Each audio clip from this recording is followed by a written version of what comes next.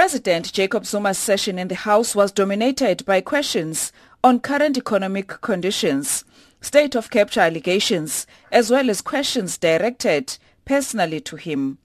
The Constitutional Court judgment on the motion of no confidence was also not spared. It was FF Plus Chief Whip Corne Mulder who raised the matter. The Constitutional Court today indicated that the Honourable Speaker does have a discretion to allow a secret ballot if a motion of no confidence is brought in this House against you in person.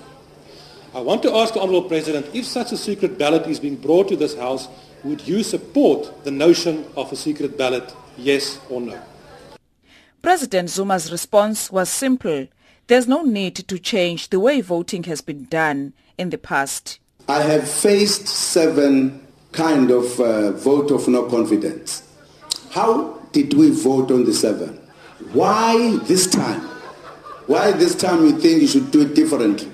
What has gone wrong? Because that's how we've been voting. What is the problem?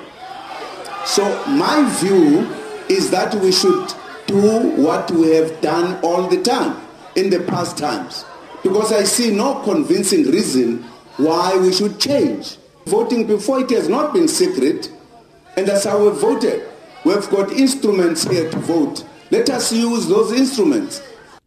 Turning to economic matters, the President said that government is concerned about the recession. He said they believe the newly released mining charter will stimulate economic growth. And what the Minister is doing has been approved by the Cabinet. And secondly, we have said we need to do something to change the economy, to ensure that we ignite the economy. We could not stay at the same place without being innovative about the economy, particularly mining. I believe this is going to bring about change in mining. The President also said that government is concerned about high unemployment rate.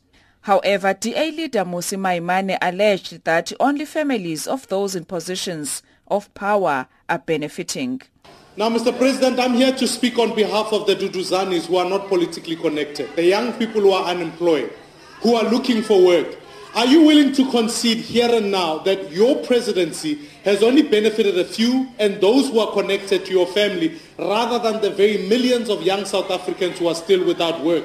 Can you concede that today that your presidency has failed South Africa's youth? President Zuma emphasized that he has never helped his son, who is a businessman, Duduzane Zuma, to get any business deal. You can't single out a young person, one person, and victimize the person because he's a son of the president. It's not correct. It's not fair. He cannot, I've never assisted him on any issue. He's a businessman. Whoever he does business with, it is his own business. It is his own business. He's also announced that a commission of inquiry will be set up to probe the allegations of state capture as contained in the Gupta leaked emails. Parliament and the Office of the Public Protector are also doing their own investigations on the matter. I would be very keen to know, how are we dealing with this matter? Is it a matter to be tackled by everybody? Who then, what results? If the results are 3 are different, which one will be implemented? I think it's a matter that we all have to look at so that we get the real investigation that will make us take action at the end. AIC leader Mandla Nkosi asked about his views on the calls for him to step down. And that the only option you have for you to retain your dignity as the President of the Republic is to voluntarily step down without waiting for the ANC to recall you or being removed through the vote of no confidence. Just do it, Honorable President. But the President reiterated that the ANC has not asked him to step down. There were few objections raised.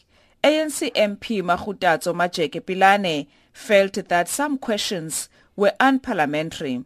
Because in the manner in which the leader of the opposition asks his questions, he actually reflects upon the integrity of the president, whose removal from office depends from all of you who continue to make insinuations upon the office that he occupies. The EFF again did not attend the president's session. Lula Mamatya in Parliament.